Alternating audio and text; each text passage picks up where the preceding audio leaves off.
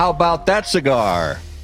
How about them Vikings cigar? Sorry. Ladies and gentlemen, welcome Cigar. to the Drew Estate Cigar Studios for episode 180 of How About That Cigar Live. Thank you so much for joining us, watching live on Facebook, live on YouTube.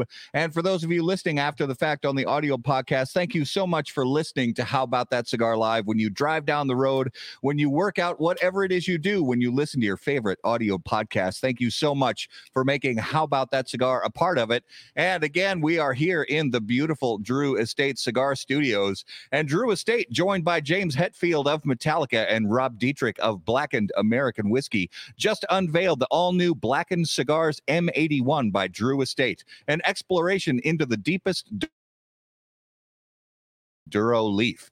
Blackened Cigars M81 by Drew Estate presents a journey through different Maduro leaves, starting with a thick and oily San Andreas Maduro wrapper, followed by a thick and meaty Connecticut River Valley broadleaf Maduro binder, and finally a blend of Nicaraguan and Pennsylvania broadleaf Maduro tobaccos. Blackened Cigars M81 by Drew Estate will be presented in beautiful copper-accented black 20-count boxes and debut in a 5x50 Robusto, a 6x52 Toro, 7x50 Corona Doble, and a 5x43 Corona. For more information, please visit drewestate.com. So, as Garrett mentioned in the intro, the Minnesota Vikings, and you guys know, y'all know if you watch the show regularly, you know that Garrett is a huge Minnesota Vikings fan. I'm a huge Green Bay Packers fan. And that Vikings-Bills game yesterday was one of the most entertaining football games I maybe have ever seen, at least in the last few years. As soon as my blood pressure medicine kicked in, it was enjoyable. That game was insane. And I left your house, was it the night before last? On Saturday night. And I was like, well, we're playing the Bills tomorrow, so that'll suck. And it was a back and forth. Man. I mean, so seeing two of the best at their position, Stephon Diggs and Justin Jefferson, against each other. I mean, not against each other, but right. It was great to watch. Both of them had some crazy great catches. Justin Jefferson had himself a day. Oh my gosh. I mean, what was 193 yards. And Singletary had 2 touchdowns. Yep. And Kirk Cousins looks pretty good. I mean, he made, a couple mistakes. He made 2 throws he had no business making. But so did Josh Allen. Yeah. 2 throws that he had no business in the last one that obviously he threw ended the game. Yeah, it was. It was. Thank you, Coop. Thank you, Coop. Matt LaFleur for Coach of the Year. So I want to say, as impressive as it was for the Vikings to beat the Bills, I will say it's more impressive that the Packers beat Dallas. I don't think because the Vikings had to have a statement game this season. Mm-hmm. And the only way they were going to have that was to beat one of the other top teams in the NFL. And the Bills were that team. And playing away at the Bills home stadium, that was for the Packers to beat the Dallas Cowboys at home. In the current state of events. But yes. So I understand that as poorly as the Packers have been playing for the last 6 weeks, it's been absolutely terrible. And for them to, beat Dallas at home, it was a eked out win. It was they barely made it, but they did make it. A win is a win, but the Packers have to improve on that and just keep pushing forward. The good thing is in the final, I think because the Vikings have already had their bye and the Packers haven't yet. The Packers don't have their bye till week 14. Really? Yeah. Super late bye for the Packers. So the Packers have 7 games left, and I believe 5 of those are at home, I think. Wow. But the Vikings have a pretty other than Philadelphia and Philadelphia, the Giants, and We've already played Philadelphia. you did? That's our one loss. Oh, right. Yeah. So who else? Oh, we have the Green Bay has You have Philadelphia. Philadelphia. Yeah. Good luck with that. But the Vikings have, from what I remember seeing, not a horribly difficult schedule for the rest of the way. No, I Um, think the NFC North is pretty locked up. The playoff Yeah. picture obviously will run through Philadelphia, which well, maybe. I mean, unless they just fall apart, but signs aren't I don't see pointing that. No, Jalen Hurts is he's playing well. Honestly, dude the whole is team's rock playing. star. The defense is playing really well too. And as far as the Minnesota Wild goes, they are getting better. They're at 500 now, Mhm. so they're a 500 team. They've been improving yesterday, notwithstanding.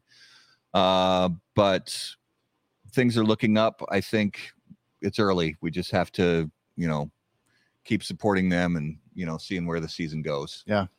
But yeah, exciting football yesterday all the way around.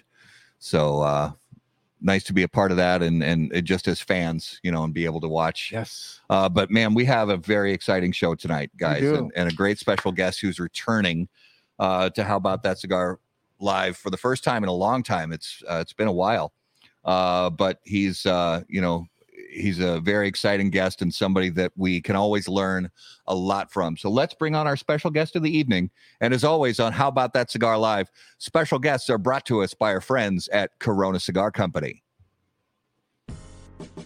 Corona Cigar Company and coronacigar.com, the internet's largest and easiest to use virtual cigar store. Corona Cigar Company offers the finest handmade cigars, humidors, and cigar accessories at the absolute lowest possible price. You'll also find unique and limited cigars made with Florida sun-grown tobacco. As a proud American, president and founder of Corona Cigar Company, Jeff Borshowitz knew it was possible to bring cigar tobacco farming back to Florida. At Corona Cigar Company, you'll find the best selection anywhere in the world of cigars containing this special Florida sun-grown tobacco. If you live in Florida or are just visiting, be sure to visit any of the great Corona Cigar locations in downtown Orlando, Sand Lake, Tampa, Lake Mary, and a new location coming soon to Sarasota. To learn more, visit coronacigar.com and floridasungrown.com. All right, ladies and gentlemen, if you would please join us and put your hands together. Welcome to How About That Cigar Live from Two Guys Cigars and the Cigar Authority podcast. Please welcome Mr. Dave Garofalo. Welcome back to the show. Thank you. Thanks, Matt and Garrett, and most importantly, Justin behind the scenes for getting me on this thing. We had a whole 15 seconds left over. We did. Trying to get this old guy to make this work by myself. That's why I have a Justin. His name's Ed Sullivan, and he tells, okay, this is how you do it, and I'm on. So good for you guys to have a real producer. No, Justin is the glue that holds this podcast together. Yeah, absolutely. I get it. So I look back at the first time we had you on the show. This is your second appearance on How About That Cigar Live. The first time, so this is episode right now, it's episode 180. And the first time you were on the show was way back at episode 56, April of 2020. So we were in the midst of lockdown torture in the world. So give us a picture of how everything's going now that it seems like the world is back to sanity and regular operations again. Well, those were the worst of times, that's for sure. April 2020, full panic mode. We had been shut down for probably 40 days at that point, not allowing people in the store and doing this curbside thing that never really worked out well at all.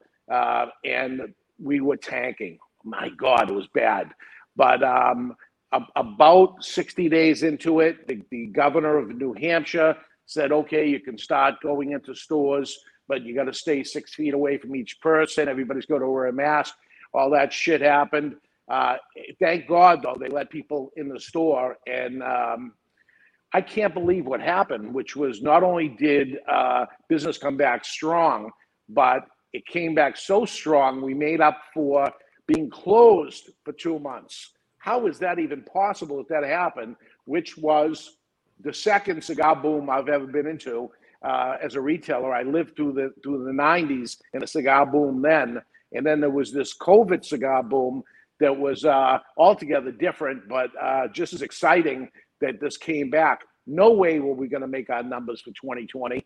And not only we did, we succeeded it so much so. And 2021 was even better than that. So wacky what happened since the last time I have been on. Exactly.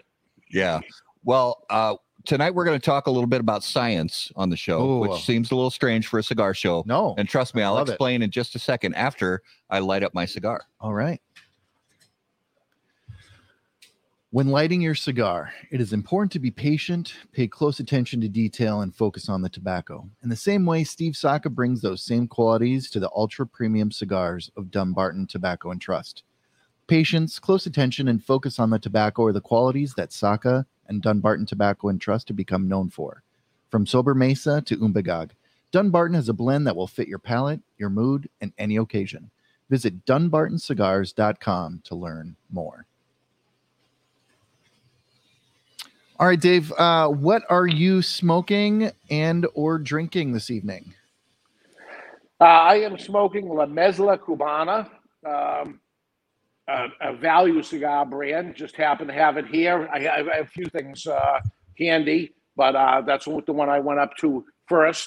And as boring as I am, what is today? Today is Monday. So Monday.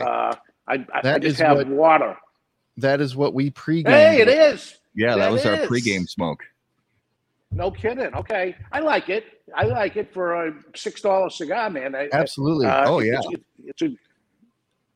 it was absolutely a decent cigar. What have you have fired up? I have the United Maduro Robusto. Yeah. There we and go. I've got the Abuelo. Grandfather. Yeah. Yes. Yeah. Beautiful. Beautiful.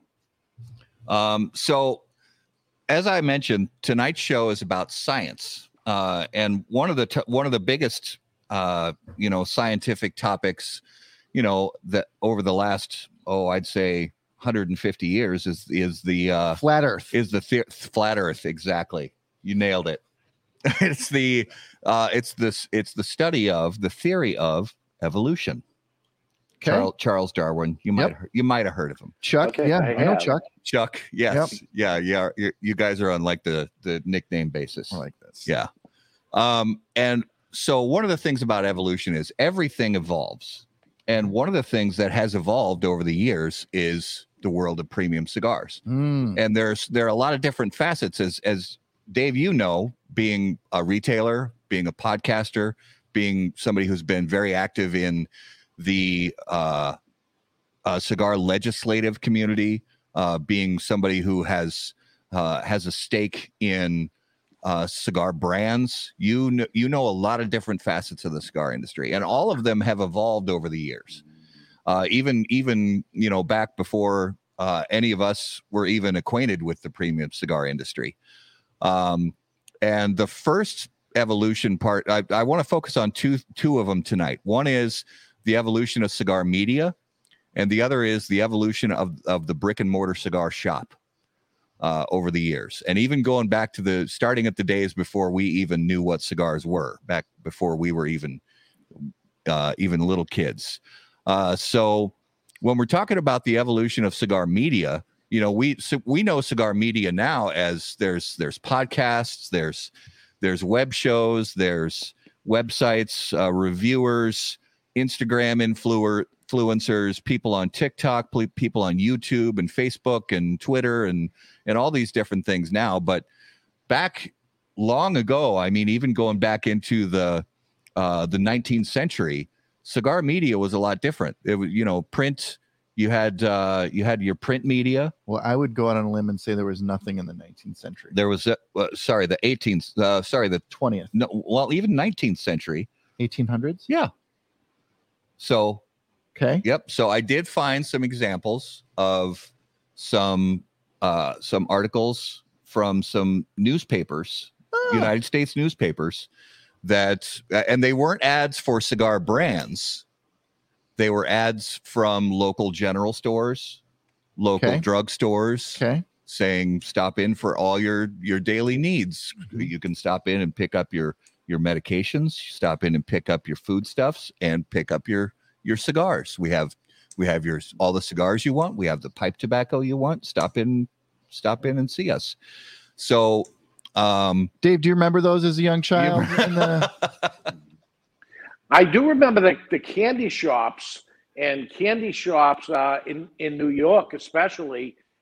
Candy store sold tobacco, and you'd buy cigars in candy shops, which isn't that the weirdest thing now to even consider that would be a thing? But that's where you would get your cigars. That in drugstores, and when you went to the tobacconist or smoke shop at that time, I'll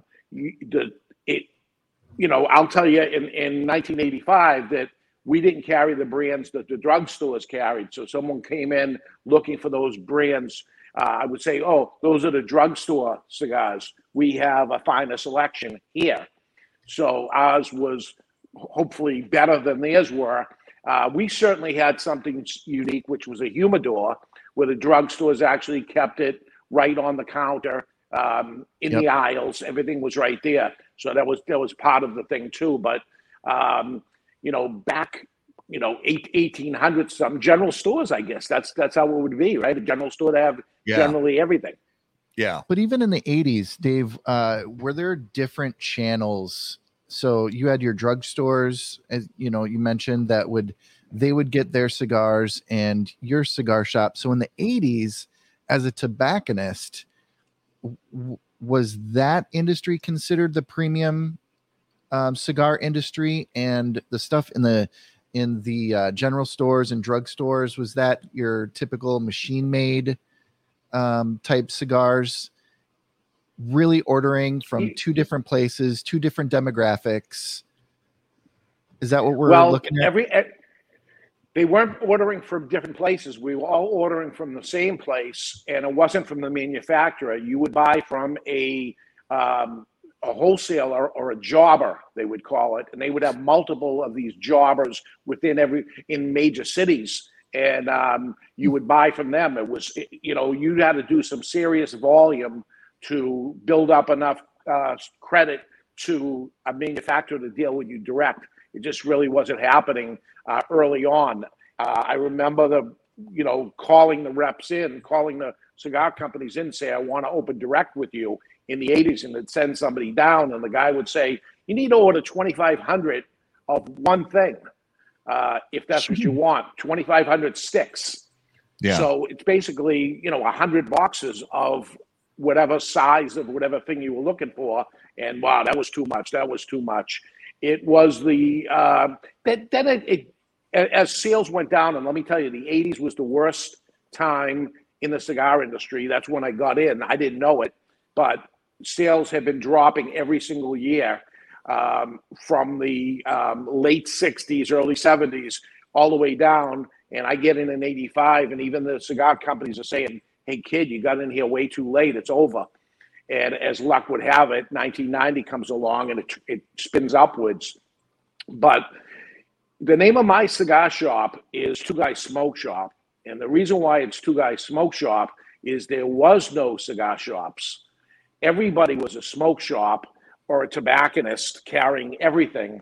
And even going to the trade shows in those days, it wasn't just cigars that were at the IPCPR trade show, or RTDA in that day, Retail Tobacco Dealers Association.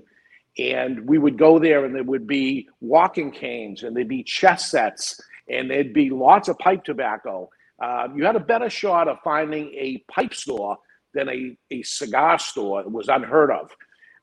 And it was the cigar boom that changed that. In the 90s, when cigars got popular and new cigar companies came in, they offered a decent margin for the retailer to be able to survive on selling cigars. Before that, it was just the margins were so low that you would have to just sell other things. Somebody would come in for a box of cigars, and you hope they bought something else that you can make a profit. So that turned around in the 90s. But the 80s, it certainly wasn't easy. And I do remember the drugstore chains having things on the shelf, premium cigars on the shelf also. And I would try to stay away from the sizes that they stayed, but they would sell, you could buy a whole box of Macanudo on the shelf at Walgreens or whatever the drugstore chain was, Rexall and all the different things in those days. And, I would say to my customer that, taste mine, it's fresher, it's, humidified, it's kept in a perfect climate controlled environment. And we would, say all those things to get somebody to change up. As far as a box of Phillies or Garcia Vega, have a Tampa and the different domestic cigars, and we carry those too. We'd have them in little 5-packs or whole boxes of 50. And it was the same stuff that was in the drugstore chain.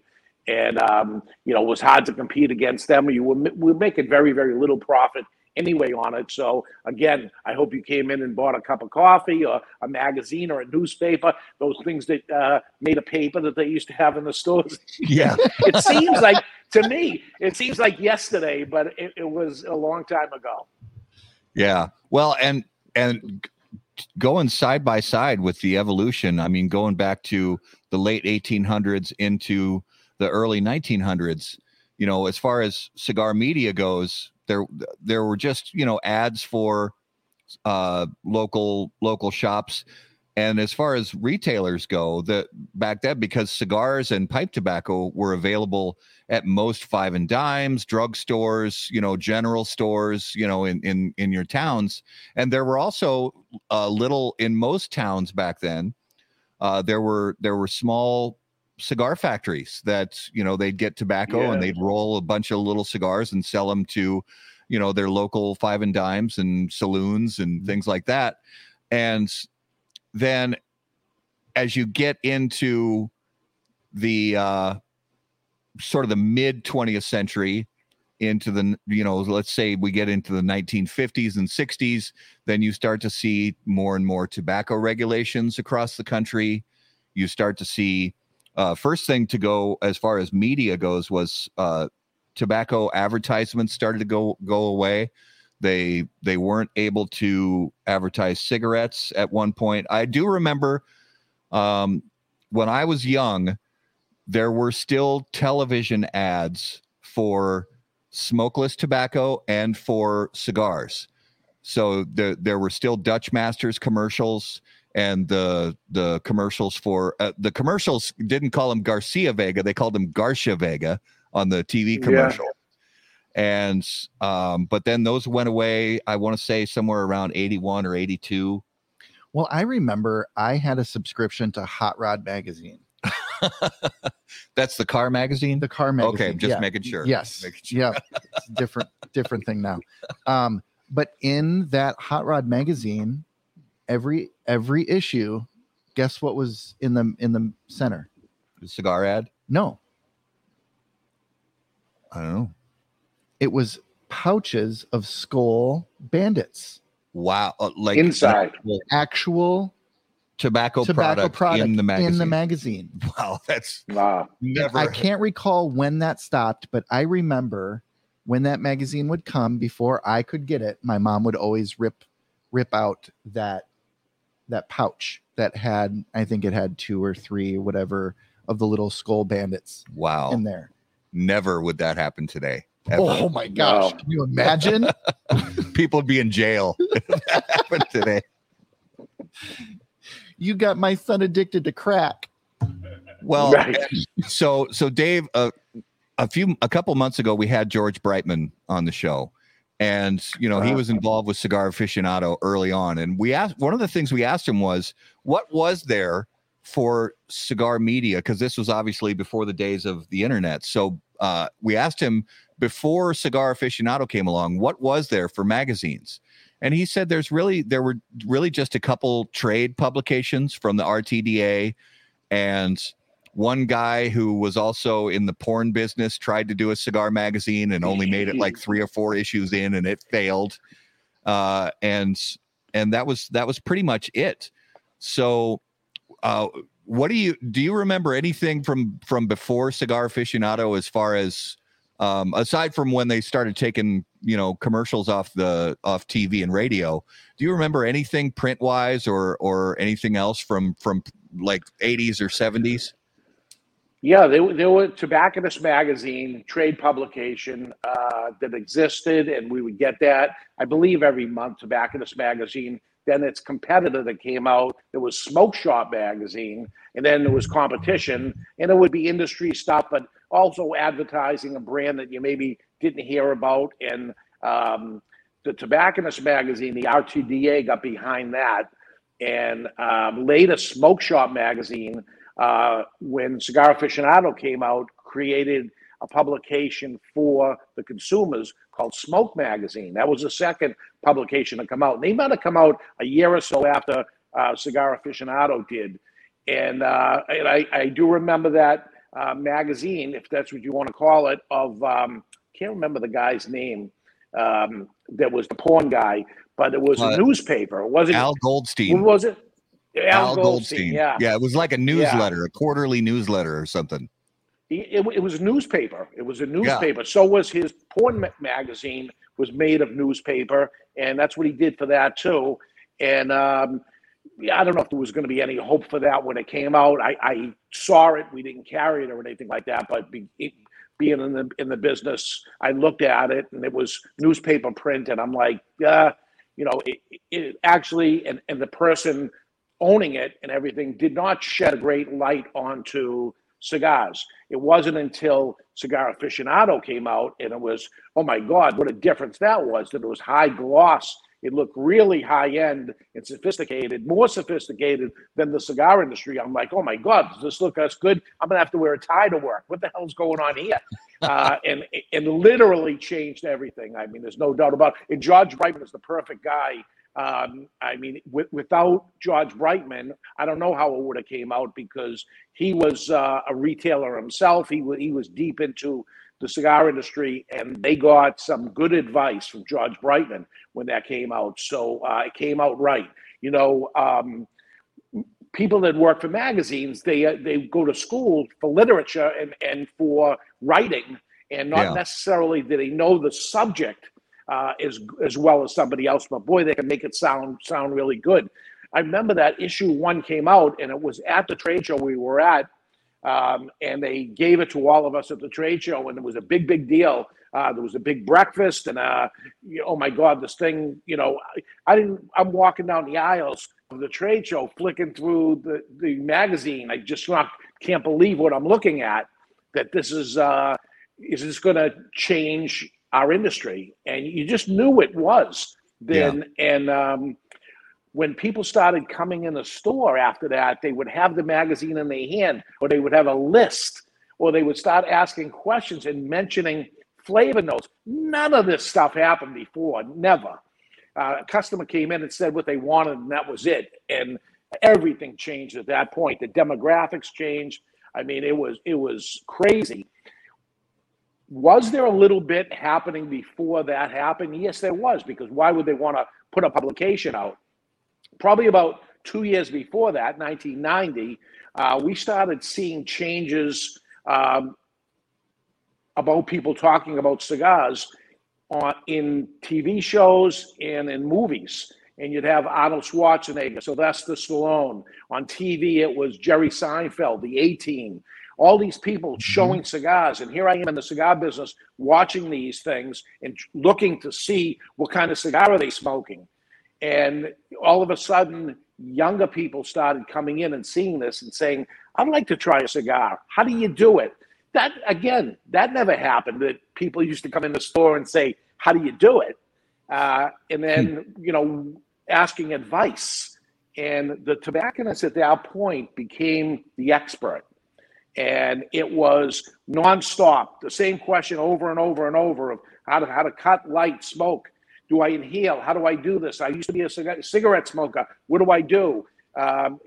Game-changing thing that ended up happening there. The early 60s, there was a boom in the cigar industry. You brought up that they were Surgeon General saying that cigarettes are no good for you, and all this is happening. And early 70s comes no advertising for cigarette products. So cigars got popular, actually. Things like Winchester Little Cigars, really big at that time. And a lot of companies bringing out little cigars instead of cigarettes, major growth. And then that starts tanking down, and it goes down really hard through the 80s. And then all of a sudden, I believe it was a big part of it was, you talk about media, it was the media, it was TV shows and movies. Yeah. And some of which, by the way, was pay to play, that a cigar brand would actually give the product to the TV studio or to the movie studio for consideration of using the product on there. It wasn't very deliberate, in other words, showing the brand or anything, close up or anything like that. But you could see what it was. If you were deep into the cigar industry, you'd see what they're smoking and say, oh my God, that's it. I don't know. I still do that to this day. If I see somebody on TV smoking and, freeze frame it or whatever and look to see what it is, that would, in those days, there wasn't a click of the freeze frame or anything, but just looking at that and say, I think that was a Tiamo the guy was smoking. No, I think it was a Partagas. And, even coming to work in the store, somebody would come in and say, hey, did you watch such and such last night? Johnny Carson, his guest came on with a cigar. What was he smoking? These things would happen, and it snowballed. Even women getting into it. Madonna was smoking cigars, and it was all kinds of different movie stars, male and female, were getting into it. And boom, there's the beginning of the boom. And I wish it lasted longer, but everybody talks about this boom. It was maybe about 7 years long. Yeah. And but as bad as it was when it stopped, it was still way above where it started. It was absolutely. really down in the pits. We were at about maybe 100 million, 180 million cigars. It goes into 500 million, 600 million cigars, and then drops to 350 million. Oh my God, it fell apart. Oh, it was 150. I'm happy with 350. Was sensational. And I think we're seeing the same thing actually right now. I think the COVID boom is over. Mm-hmm. And I think it's going to settle down, but it's going to settle down above what it did before if history proves itself correct the way it did last time. Yeah. And then if we go back to around the same time that Cigar Aficionado launched in 1992, there were also, although they not all of them were really official or shows on the radio that were just about cigars, but one of them was that I can recall, although I don't think it goes back this far. But so you go back to 1992, and if we're talking radio, there were some radio personalities that at least talked a fairly regular amount about their cigar consumption. WKRP in Cincinnati? No. Well, although that was one of my I don't remember that. Yeah. But Rush Limbaugh was one that I can think of that talked a lot about his cigar smoking. I don't know when the Cigar Dave show started. I don't think it was 30 years ago, but it was a while ago. And close. He was kind of half and half politics and cigars.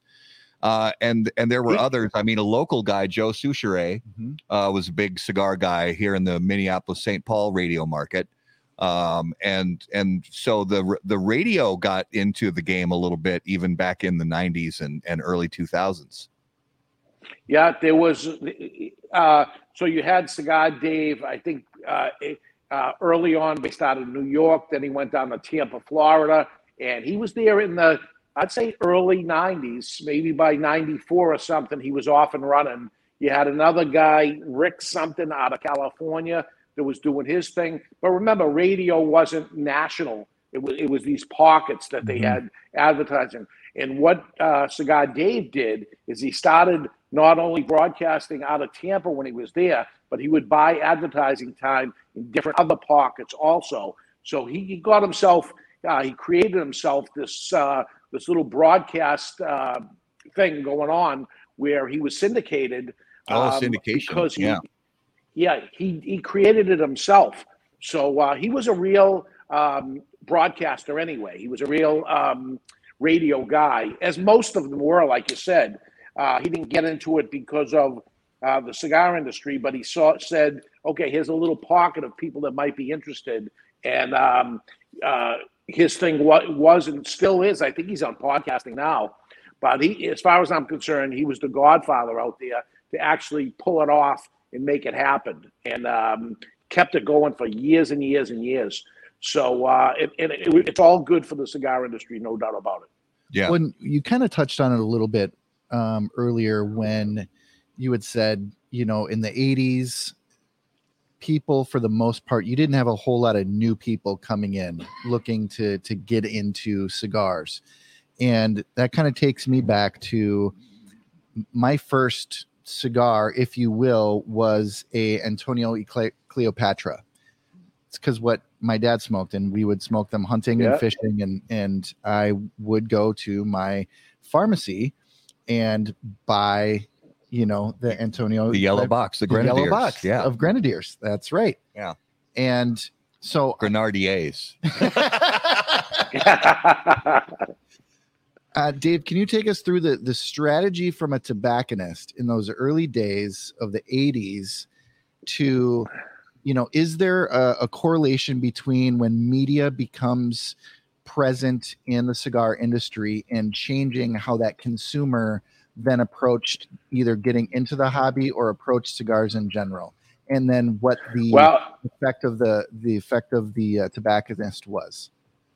Well, it certainly was the internet. And that dramatically changed stuff, because now we're talking to people that are really into this thing all over the nation. And I was introduced to a cigar group called Alt.Smokers.Cigars, ASC. And this was in the, I would say, maybe 94.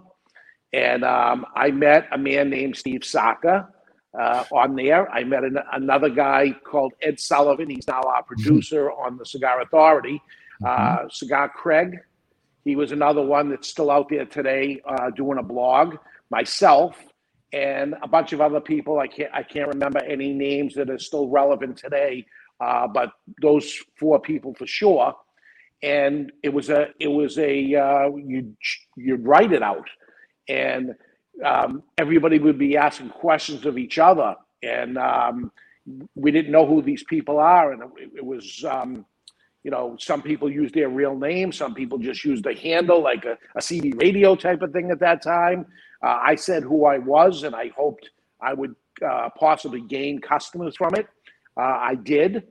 Ed Sullivan became my customer. Steve Saka became my customer in '94, and I would let them know when, something rare came in. At that time, La Gloria Cubana was a hard-to-get cigar.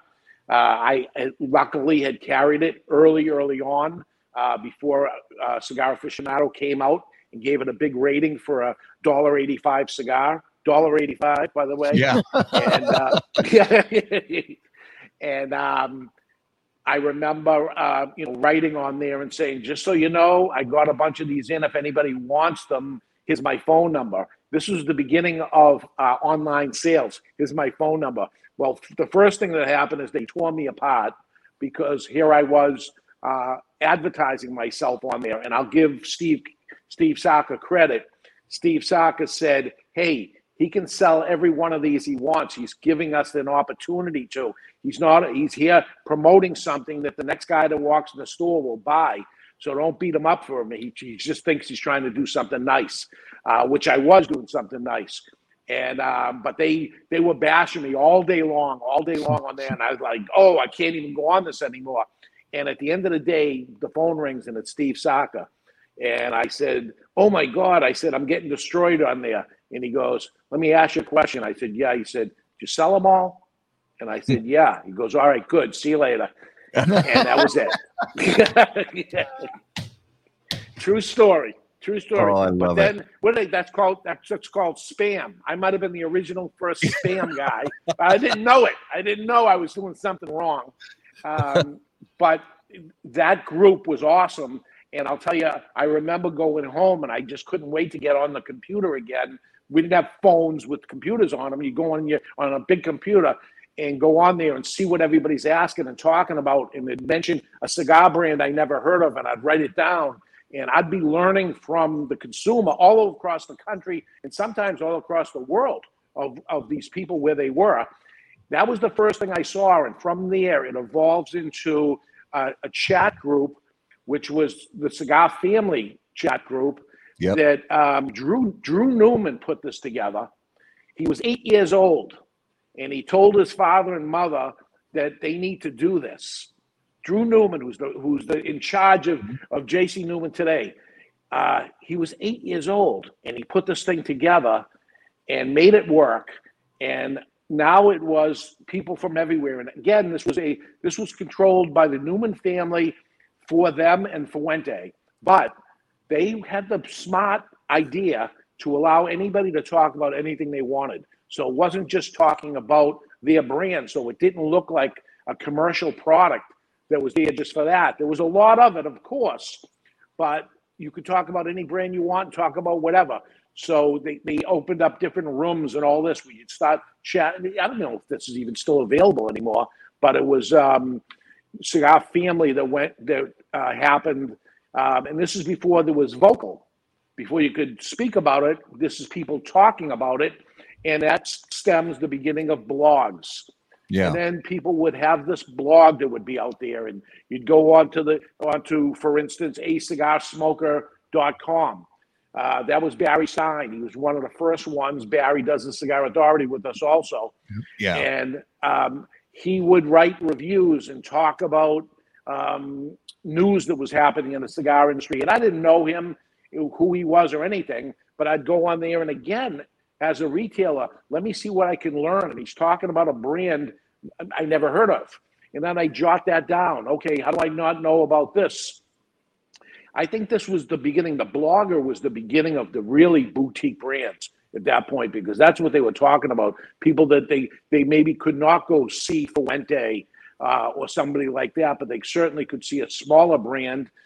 In those days, Tony Bahani from Bahia or early Rocky Patel, folks like that would engage with them as a consumer, and they could, get some information out of them. So that was the next step before any verbal thing was coming out with such like podcasting. It was reading these things. I just attached to the podcasting pod because I thought it was easier and pretty one way, as opposed to, having to put something down and wait for somebody. Sometimes your answer takes 3 days to get to before somebody gets to that thing. And, but it's all good. It's all good. The first podcast I heard of was Stogie Fresh 5. David Diaz. Yep. Diaz. And that went on for years. Yeah, that went on for years and years. And I had the pleasure to meet him at a trade show before I went there, before he stopped doing it. And there's passion, just like the blogger, passion from consumers, and passion from consumers on the blogging and doing the on the chat boxes also. There actually wasn't a lot of me, somebody that was in the cigar industry, tagging along. I lurked in the background a lot of times and wanted to go in there and learn. But when I saw something somebody asked and I had the answer to, I would say it. Or when I was trying to sell the Gloria Cubanas, I said it. But then I started getting scared of it, to be honest with you, as they would say that there'd be rules all of a sudden that you can't do this and you can't do that because of people like me. This guy's going to go in and try to sell. And really, I was there because I wanted to learn. And, it seems odd, learn from the consumer, but that's what I've been doing my whole life, is learn from the consumer. My job is easy. I try to give the consumer what they want, and getting to sneak in and listen to them talk with each other gives you the answers that you're looking for, right? So that was it. Well, and now going into kind of the true modern era, say that goes from current day back probably about at least 10, probably more like 13 or 15 years, is YouTube. And there's the early days of cigars on YouTube, things like Cigar Obsession and Stogie Geeks, and Cigar Dojo is just getting into their 10th anniversary. And you guys got Cigar Authority on YouTube pretty relatively early on, from what I recall. 2010. Yeah, so 12 years ago. And so I thought where we were doing a podcast, why not use everything we could possibly do to it? Part of it was, who the hell wants to see this? That here's a guy sitting here talking about cigars, and you can see what I look like. Is this going to hurt the cigar brand of, it's not, I'm not a cool kid and I'm not fancy dresser, I'm not whatever. But listen, if I pick up a listener here, but the whole idea of that show was for it to be audio, and like radio, like Cigar Dave, let this be a radio show. But YouTube is sitting there. How can I not put it on there also? So I do. Facebook, I do. But still to this day, 12 years into the Cigar Authority, it's still an audio podcast by far. 95%. Ed Sullivan would know the numbers right off the top of his head, but it's in the 90 percentile of listeners instead of watchers. You're doing this while you're doing something else. We may be different than you because you have a show that's on at nighttime when it's downtime for people. Mine is a Saturday afternoon at 12 noon show. And this is when people got their honey to-do lists and there's other things to do, and it's a beautiful day. And, you can stay here and end up watching a computer for 2 hours, which is insane also. Mistake on my part. I didn't know how long a podcast should be back in those days. And I locked in the 2 hours, and here we are still after all this time. But it is, it's an audio podcast to accomplish a couple of things. I'm trying to educate, but I was a bad student myself in school. And partly is because I didn't like school. I wasn't good at it. And I didn't have very many good teachers that could do it the way I think it should be done, which is it should be education, but at the same time, it has to be informative and entertaining at the same time to keep, especially a young person, engaged as a child. That a really good teacher, and I remember a couple of them that I had was good. You'd have fun going to their class, and guess what would happen? You would learn something while you were at it. So the Cigar Authority's plan right from the go was to do that. Let's have some fun with them. I think your show was the same way. You guys goof off and have fun with each other and talk ball and different things. And we're going to sneak some education in there for you at the same time. And I think it's a perfect mix in the people that are doing that. Imagine the Cigar Authority 2 straight hours about just education of cigars. I don't think it would catch on. And I think, when we talked about Cigar Dave, and not to say anything negative, but especially nowadays with the politics, and then you get to a point where I don't want to hear politics anymore. And I stopped listening to Cigar Dave, not because of his cigar talk, but I didn't want to hear politics. And not to say I'm against the way he thinks at all, but it's on my off time. That's not what I want to do. Politics is part of my life. I'm in the cigar business. We're all into politics that has it. But to have some downtime and say, okay, let me get all frustrated and worked up again. It seems negative to it. That's all. And we try not to do it. Sometimes we get stuck in something bad is happening in the cigar industry, the FDA or something, and we do it. But we can tell our listeners drop off and they don't care. We got to try to squeeze it in when they don't know it, Yeah. Well, and we're in the same boat as far as we do talk, little politics here and there, but we try to stick to CRA and PCA related legislative stuff. But always wrap it just like you guys do. Wrap it with a little bit of entertainment, a little bit of fun.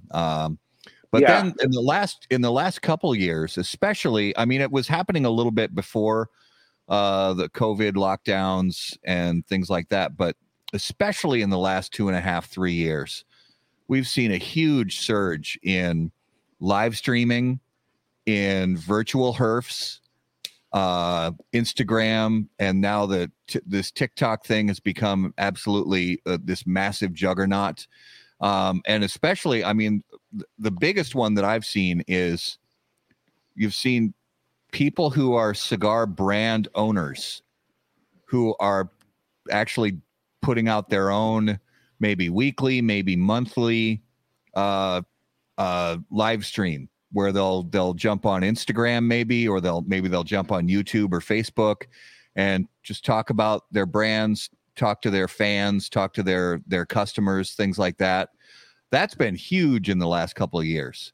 And I'll be honest, I didn't really see it going back even 5 or 6 years. I didn't really see that it was going to become as big as it has.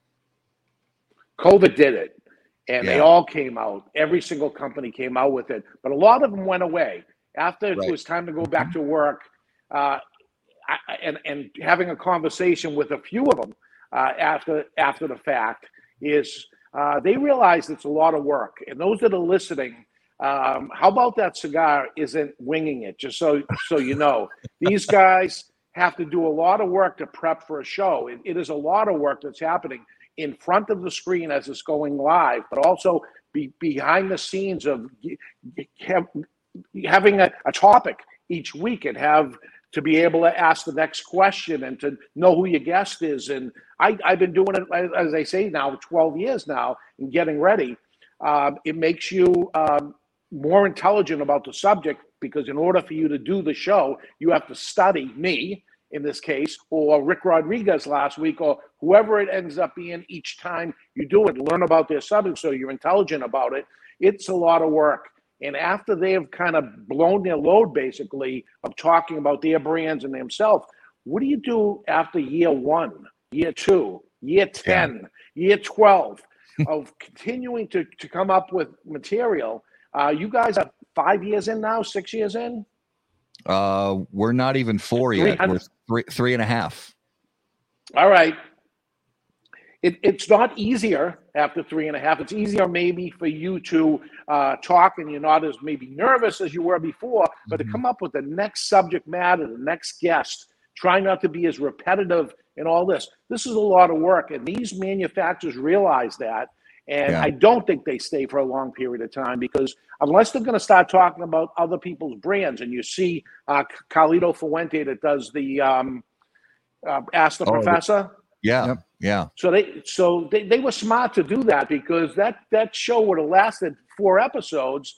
And after they talked about Fuente till they can't talk about Fuente anymore, but they bring people on from other manufacturers, and it makes it interesting that they end up doing that. But there's a lot of ego here in the industry. I don't see a lot of these manufacturers, and they're my friends out there, inviting their competitors into their place to promote their product. I don't see a lot of that happening. I don't think, but it certainly worked out for them. Yeah.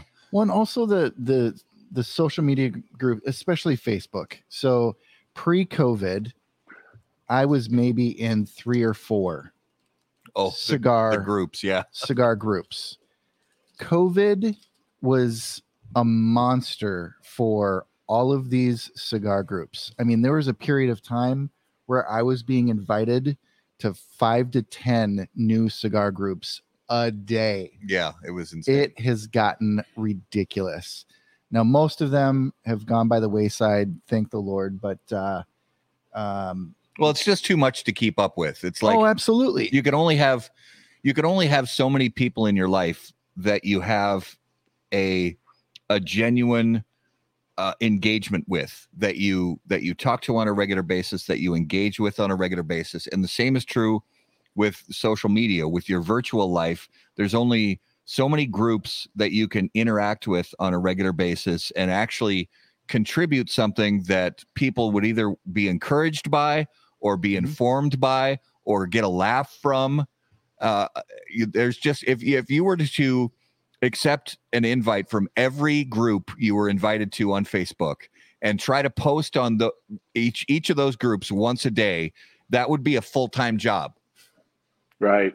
It's just too much. When I got into podcasting, I did that because my daughter said you should be in social media. You got to do on the social media thing.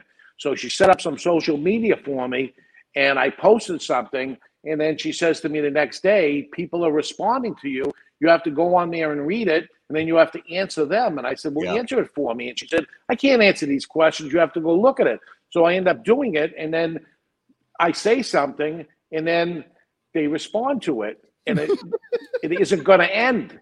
The conversation isn't going to end. Exactly. And I already posted something else, and I said, oh, my God, I have to go to work. I can't do this. There's no way I can possibly do this.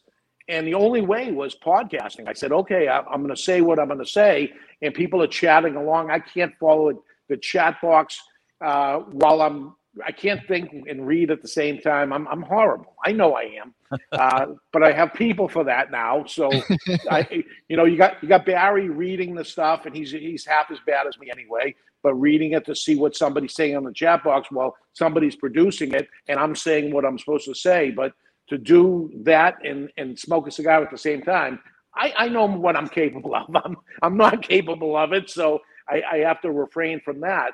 But I can't answer everybody's questions on all these platforms. If I just went to one, of course, I could do it. And I'll carve out a half hour in the daytime and a half hour at night and get myself caught up. But there's Facebook, YouTube, Twitter, and then there's every group, like you say, that's on here, along with, I do the Cigar Authority. I do the Ash Holes on Tuesday. I do other people's podcasts. We do the after show. I have 3 cigar shops to run, an online business, along with a whole bunch of other stuff, and a family at the same time. And somebody's asking me, is the plume on their cigar mold or plume or whatever? And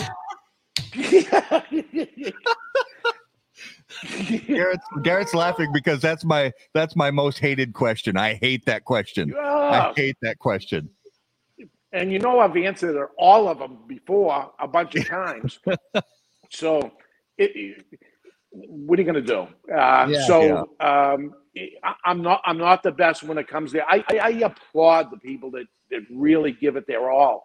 And you've got some guys out there that are amazing on social media. It just can't be me. I work too much. Also, when somebody's a great golfer, for instance, I say you don't work very hard because it takes a lot of practice to be a good golfer. And there's no friggin' way you're a hard worker if you're really good at golf. There's no way it's happening. If you're really good at social media, you ain't working because it takes so much time. There's no way you can concentrate on your regular business. So, what do? You hire a social media person, if that's the case. And people have come to me, I want to be a social media person. You're not gonna answer the right way I would want it to be answered. So I'd rather not be answered wrong. I trust my daughter to do it, but she said, I can't answer these questions for you.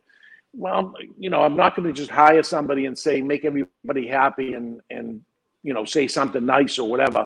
They're most likely asking a question.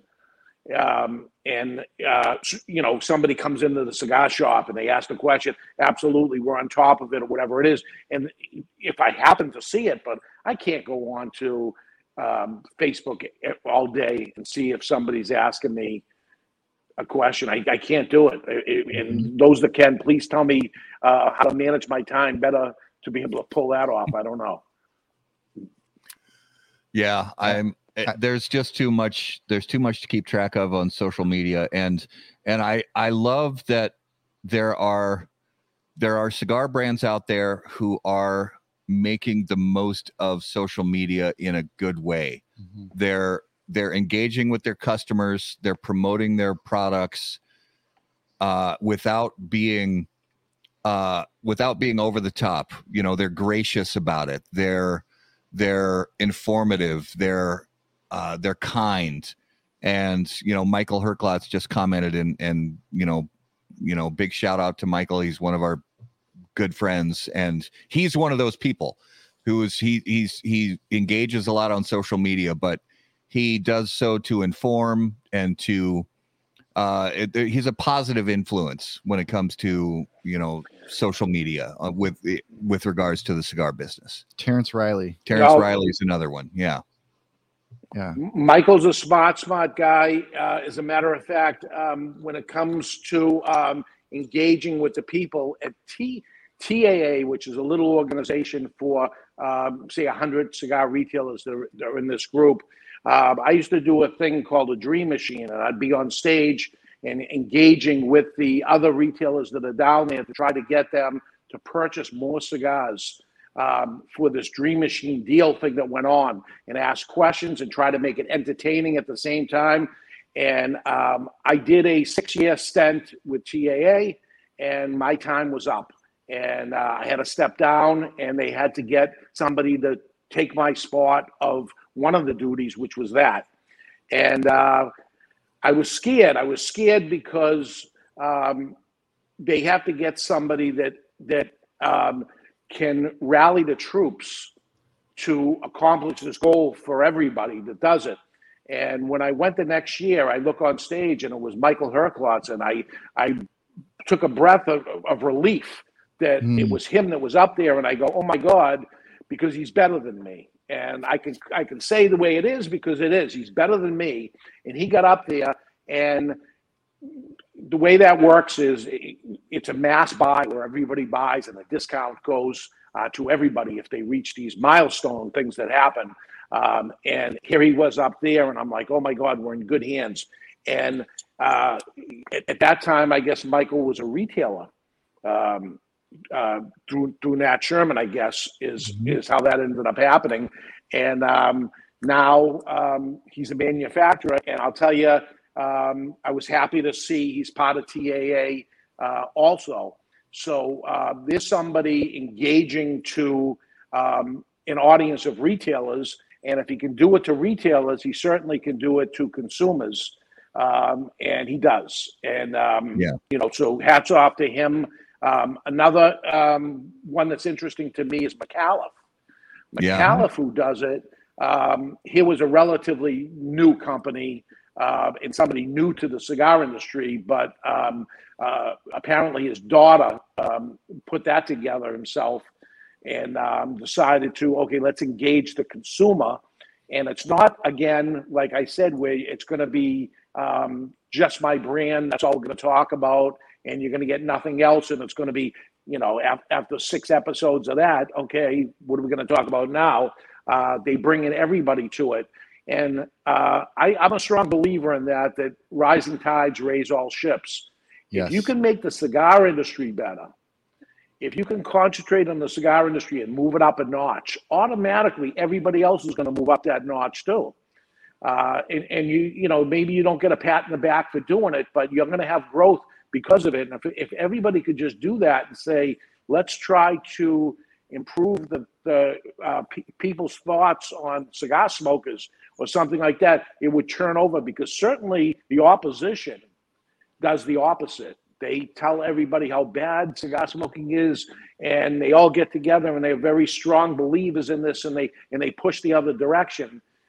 It seems like we as an industry has been too lazy on this and said, we're just worrying about our own business as opposed to all of our businesses. And we certainly have to make that change, I think, quickly, because we're losing ground here again. We got a little during COVID. We didn't get much pushback on it. The attention was somewhere else, and now that has gone away, all eyes are on the cigar industry or the tobacco industry again, and we're starting to see it. So we have to be careful, and we have to rally the troops and everybody get behind each other. Yeah, absolutely. Mm-hmm. Well, we covered a little bit of the retail part of it. I want to save that for the next time we have you on How About That Cigar Live, because I think it's time. I mean, at least I think it's time. But I have to ask you, Garrett. Is it time? I think it's time. Are you sure? It's time. It is now time for this week's Numero de los Muertos. And as always, Numero de los Muertos is brought to us by our friends at Smoke Inn.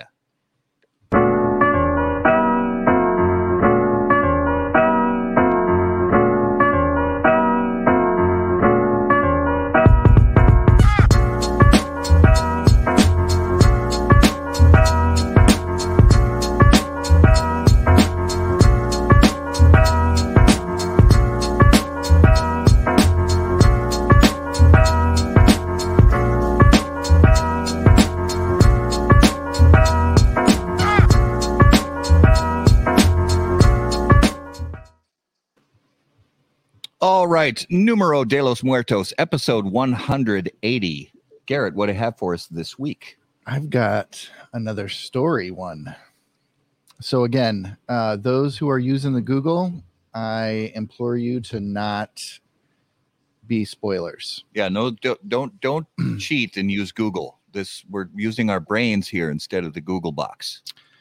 By the way, I can't believe how you guys get these. The other day, after 2 or 3 questions, you said guy jumped out of the Eiffel Tower with a parachute and died. After like 3 questions, I'm like, what the hell? How? I was nowhere. And so, well, how could that even happen? After 180 episodes, you learn what questions to ask to get to the answer faster. It's true. Wow. Okay. It's true. All right. The year is 1771. Okay. And this man in Sweden died from doing this. One guy in 1771. Yep. In Sweden. Correct. Died doing this. Yep. Okay. This one, we definitely have to keep you guys honest and keep you off of Google. Let's just ask and if you guys have, we're going to play 20 questions. So Dave, me, viewers, we're going to play 20 questions. So ask yes or no questions to try to get to the truth of this thing here. So I'll start out with, was it a workplace accident? No. Was he the only one that died of this? Yes. Ever? No, I'm sure other people have done this. It would be rare. Is this an activity that is we have all done it? Okay, so it's not an activity that's relegated just to Sweden. Correct. It's not a Swedish centric activity. Nope.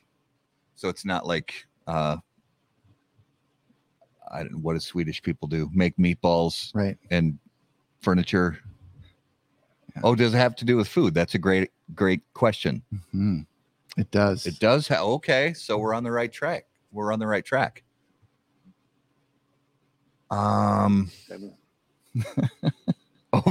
Overdose of hot chocolate. That's a great guess. That is really good. No. Does it have anything to do with meatballs? Not really. No. No. Not drinking too much water. Not eating chocolate. So that would be the Swedish thing, I guess. Well, that's Switzerland. Yeah. Belgium. Yeah. Not eating fermented fish. Oh, yuck. That is a thing. That is a thing that would kill me. I know it would kill me if I tried it. Not. Was he poisoned? He was not poisoned. He was not poisoned. Not choked on a bone of a sardine. Is it related to choking? Mm-mm. So not choking. Cooper. Not lectins. What are lectins? Those are it's like carbohydrates. It's like it's a carb that's found in like peanuts and a lot of other things that is it food or drink? Food. Is it animal or vegetable? Yes. What? It's both? Mm-hmm. That's a good question, Mitchell. Is it a sweet food? It's hard to answer. Sweet foods are involved. Is it a food that today, because this was back in 1771, is it a food that you can find today readily just about Everything anywhere? yes. Bacterial infection, no. Is it at all related to infection or poisoning or foodborne illness? No. And it's also not related to choking. Correct. Is it related to the preparation of food? No. All right, I'm gonna give it to Ash. They What? based Monty Python's skit was actually about this king. He is known as the king that ate himself to death. King He exploded.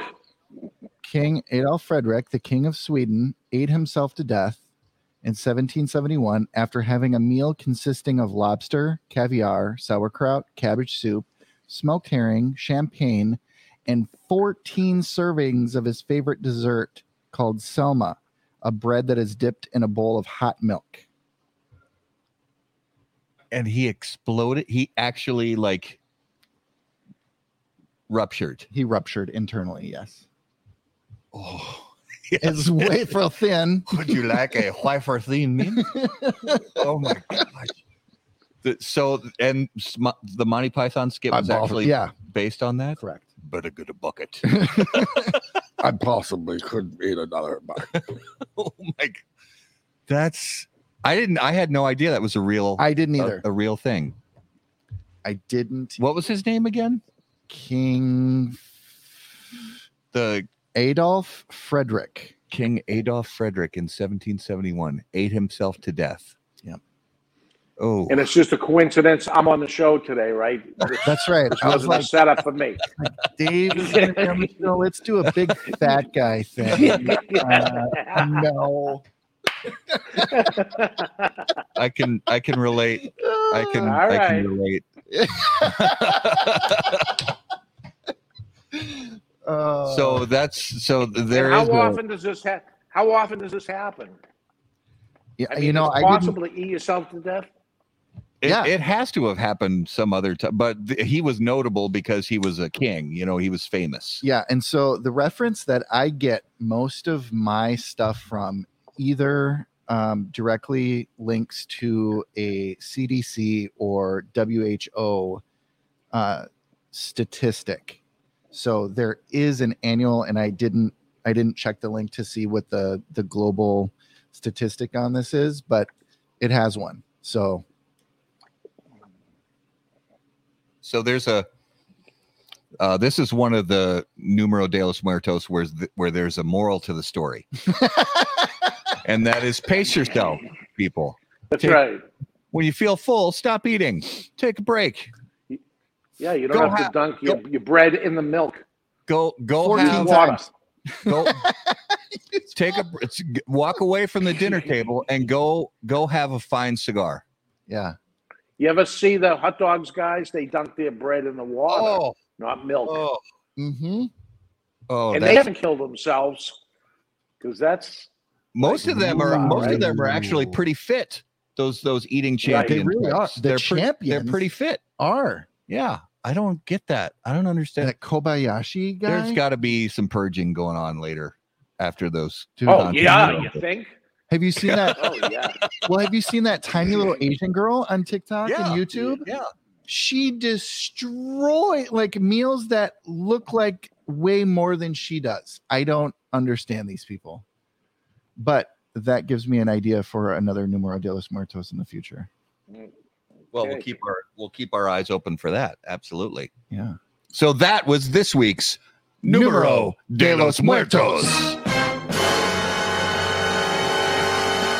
All right, so now let's jump into the lightning round. The lightning round, always on How About That Cigar Live, brought to us by our friends at J.C. Newman Cigar Company. They are America's oldest family-owned premium cigar maker, creators of the popular Brick House, Perla Del Mar, Diamond Crown, and the American. J.C. Newman Cigar Company operates out of their 112-year-old El Reloj Cigar Factory in historic Cigar City, Tampa, Florida. For more information on their cigars or their visitor experience, please visit jcnewman.com. So, Dave, the last time we had you on the show, we had some early lightning round questions, but we got some fresh ones for you. So, All right. when you were a kid or a teenager, who was a celebrity that you had a big crush on? Queen Elizabeth. Can I go with Betty Rubble, or does it have to be a Yes! living person? I love that. Oh, that is such a great Okay. I answer. actually love that. Oh, All right, Betty Rubble, I'll go with. The Two Guys Smoke Shop. Do I have the logo here? I do. yeah, That cartoon that's there. yeah. That is the Flintstones. There was a magazine out called Flintstone Vice, and they were like the Miami Vice, but they were the Flintstones. And I am Bonnie Rubble, and my brother there was Fred Flintstone. So I am Bonnie Rubble because of right next to my heart, Betty Rubble. Very nice. She was Love hot, it. right? She was Oh, She hot. was so hot. I was honestly, I was a Yeah. little more partial to Wilma. Were you really? Yeah, because I was in the Betty. Yeah. I'm super into Redheads. redheads, Well, but they were both. Yeah. Yeah, that's not creepy at all. No. No, I love it. No, I that's love it. not. Well, and I gotta say that's 2 cartoons in a row. Because Oh, last week yeah. we had Jessica Rabbit. That's right. Yeah. All right. So if you were suddenly a Betty Rubble until Rosie O'Donnell played her. Oh, Coop, that is a great that's a great comment. Betty Rubble until Rosie. I have to agree with you there. Completely agree. The cartoon. Yeah, the Betty Rubble, cartoon. the original. Yes, absolutely. All right. So, Dave, if you were suddenly a billionaire, what would be the first extravagant, unnecessary thing you would spend some money on? After you got the private house jet. and Private jet. okay. The airplane travel is a disaster. I would love Yeah. the private jet not to deal with that. I'm not an extravagant guy. I'm not a billionaire either, but I got money, but I don't have that kind of money for the private jet. And if I did, I would. So that is the definite answer. Absolutely. All right, Dave. The zombies are coming. You get 3 draft picks from the cigar industry to be on your zombie apocalypse team. Who do you pick from the cigar industry? 3 people. 3 people on my team. Zombies are coming. Okay, I have Nesta Miranda. Nesta Miranda is a hunter. He, if you've ever gone to his office, he's got all dead animals. The whole office is full of dead animals. They're hanging on the walls. They're everywhere. He has them all stuffed.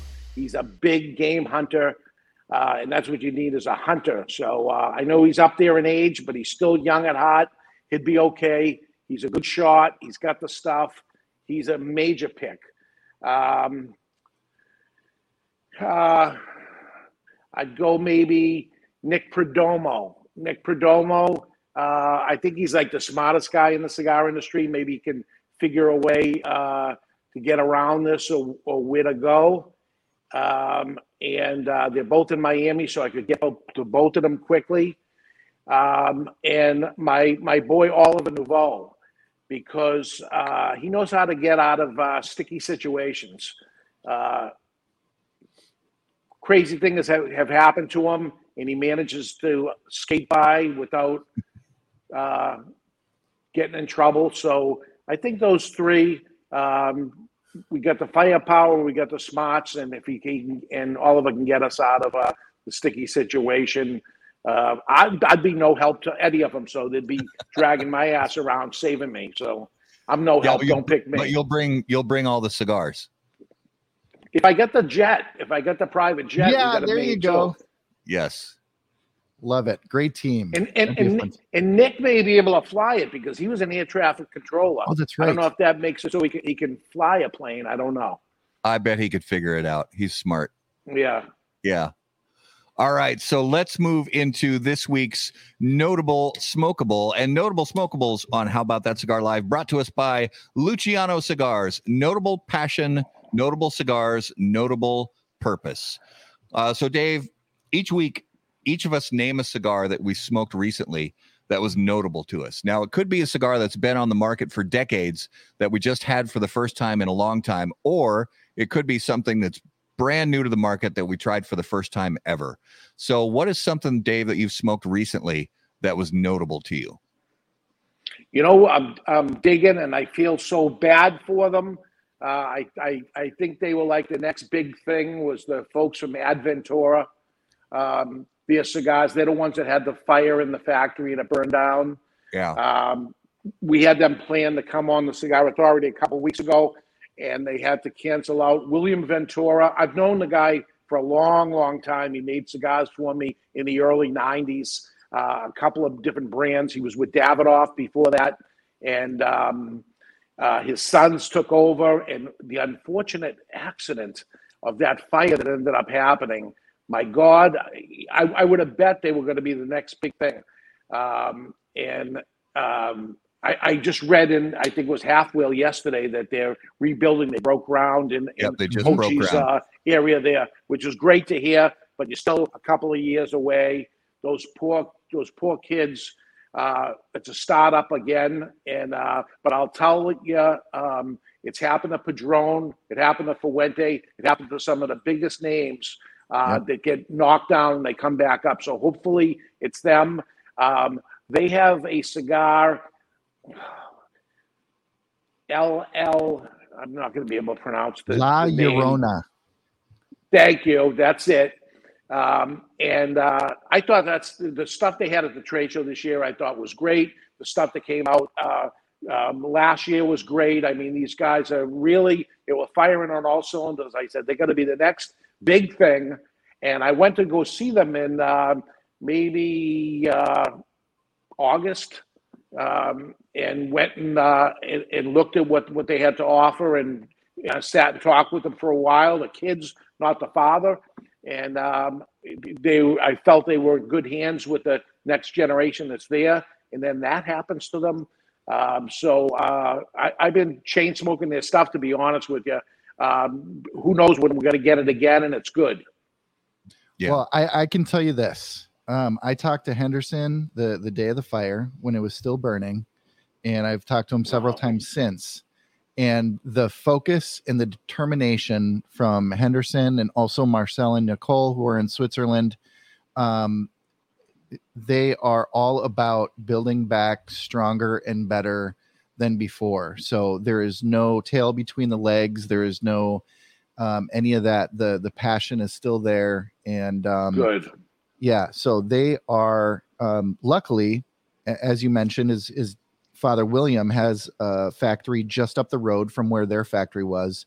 So they're able to tread water right now, and they're treading water and able to supply majority of the retail partners with cigars and breaking ground. So yeah, I agree with you. I think they are one of the companies that are the next real big, legacy brand. And this may be that story that solidifies that for them, that they came from such adversity and conquered it. So yeah, I love it. Great pick. Garrett, what was your notable this week? So I smoked, and Dave, I don't know if you've ever heard of this. It's for the European market, but it's a Nicaraguan cigar called Horatio. And it was super unique. It is made in Nicaragua in Esteli, and it has some Nicaraguan and Costa Rican tobacco in it. Super unique. Not Hiroshi like Hiroshi. Right. Romania. No, not Hiroshi. Horatio. Okay. Yep. Horatio. Never heard of it. And when we looked it up on Google, we could only find it in European shops. Yeah. So certainly something not from the American, and even the little where the SKU would be, it's all in euros and QR code. Yeah. You find the factory? We couldn't find any factory info. No. Yeah. But it just says Esteli, Nicaragua. So we're not sure what factory even. Yeah. Delicious cigar. So if anybody listening knows anything about that, I would love to know more. Yeah. My notable this week was from 724 Cigars. And honestly, this was only the second, maybe third cigar I've smoked from that brand. And it's called the Hustler 5 and Dime. And I actually got this from Kurt Kendall at the trade show. And not the most recent trade show. I think I might have gotten this at PCA 2021. That's how long I've had this cigar. But it was a nice cigar. It was really powerful. Had some strength to it. Really full flavored.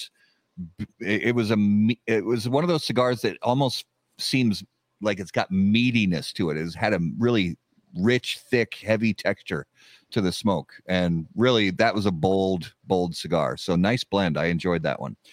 Real quick, you go ahead. You Dave. didn't miss much of that brand, because that brand took 2 years to come out after he introduced it at the show for whatever was going on with that's Jesus Fuego that makes that cigar from the 5 and Dime. He's right up the street, not even 10 miles from here. Okay. Is there, and great cigar, by the way. And it was just COVID, all kinds of packaging problems, and the bands and the boxes and all that stuff. So the cigar is actually good. You have that cigar and you aged it for a year and a half. But the good news is they're all aged a year and a half because they were all sitting there waiting for packaging. So the cigar is excellent, by the way. Yes. Yeah. And I don't want to turn this into a long rabbit hole at all. I know we're ending our show, but Dave, are you going to TPE? And also, what are your opinions on TPE as becoming almost a contender as the cigar trade show? Well, I wouldn't say that, but I do go, and I will go this year again. And it's a great time of year. That it's January, February, and here we are in the cold winter up here. So it's great to get away. It's great to find a new product to bring in for the springtime and when the season. I'm receiving product now from the trade show, from the PCA trade show, and here we are at the slowdown of the season, and new product comes in, which is terrible. That one makes sense, but they don't come out really packing with a lot of new product, although it was pretty good. And you can get through it in a day and a half or so and see everybody. And I wouldn't miss it. I go to it, and I don't think it's because it's competing in that market with the vape and the domestic cigars and the hookah and everything else that goes along with all that tobacco. It will not be the premium cigar industry's trade show. There's no way. I don't think they're even trying to be. Yeah. That was this week's notable smokable. No, that's okay. Brought to us by Luciano Cigars, improving lives through fine cigars. Visit lucianocigars.com to learn more. So we have some coming attractions to let you guys know about on upcoming episodes, and those are brought to us by our friends at AJ Fernandez. Born and raised in Cuba, AJ Fernandez now produces unparalleled premium cigars in Esteli, Nicaragua. The AJ Fernandez portfolio of cigars provides blend strength and flavor profiles to match the preferences of any premium cigar consumer. Whether it's New World, Dias de Gloria, San Lotano, Enclave, or Bellas Artes, you are sure to be satisfied with a premium cigar from AJ Fernandez. So, coming up right away next Monday night on the 21st, we have none other than John Carney from LFD Cigars making another appearance on How About That Cigar Live. Then on the 28th of November, we have Tim Osgener from Osgener Family Cigars. On December 5th, we have Juan Lugo from Don Doroteo Cigars, a new up-and-coming cigar brand with a lot of great history behind it. And on the 12th, this is a big one. On the 12th, live here in Minnesota with us, Cigar Coop. William Cooper is going to be on the show. So he's going to be visiting Minnesota. And we're so excited to have him actually live here in the cold, frozen tundra. So looking forward to that. Dave, if you would please give our viewers and listeners an idea, where is the best place for them to keep up with everything you have going on, from Two Guys to Cigar Authority and everything else in between? Two Guys, it was twoguyscigars.com, the Cigar Authority, thecigarauthority.com. You're best to get the podcast and listen to it, or else you're going to keep looking at this, and nobody wants to do that. Not even Betty Rubble, right?